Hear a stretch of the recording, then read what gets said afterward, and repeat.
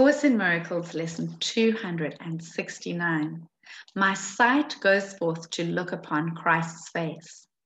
You can find lesson 269 on page 430 in your workbook for students. My sight goes forth to look upon Christ's face. I ask your blessing on my sight today. It is the means which you have chosen to become the way to show me my mistakes and look beyond them. It is given me to find a new perception through the guide you gave to me and through his lessons to surpass perception and return to truth. I ask for the illusion which transcends all those I made.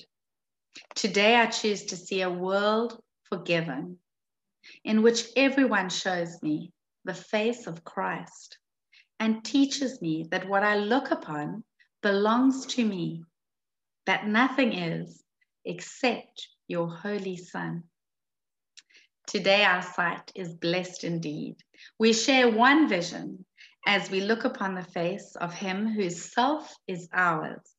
We are one because of him who is the Son of God, of him who is our own identity.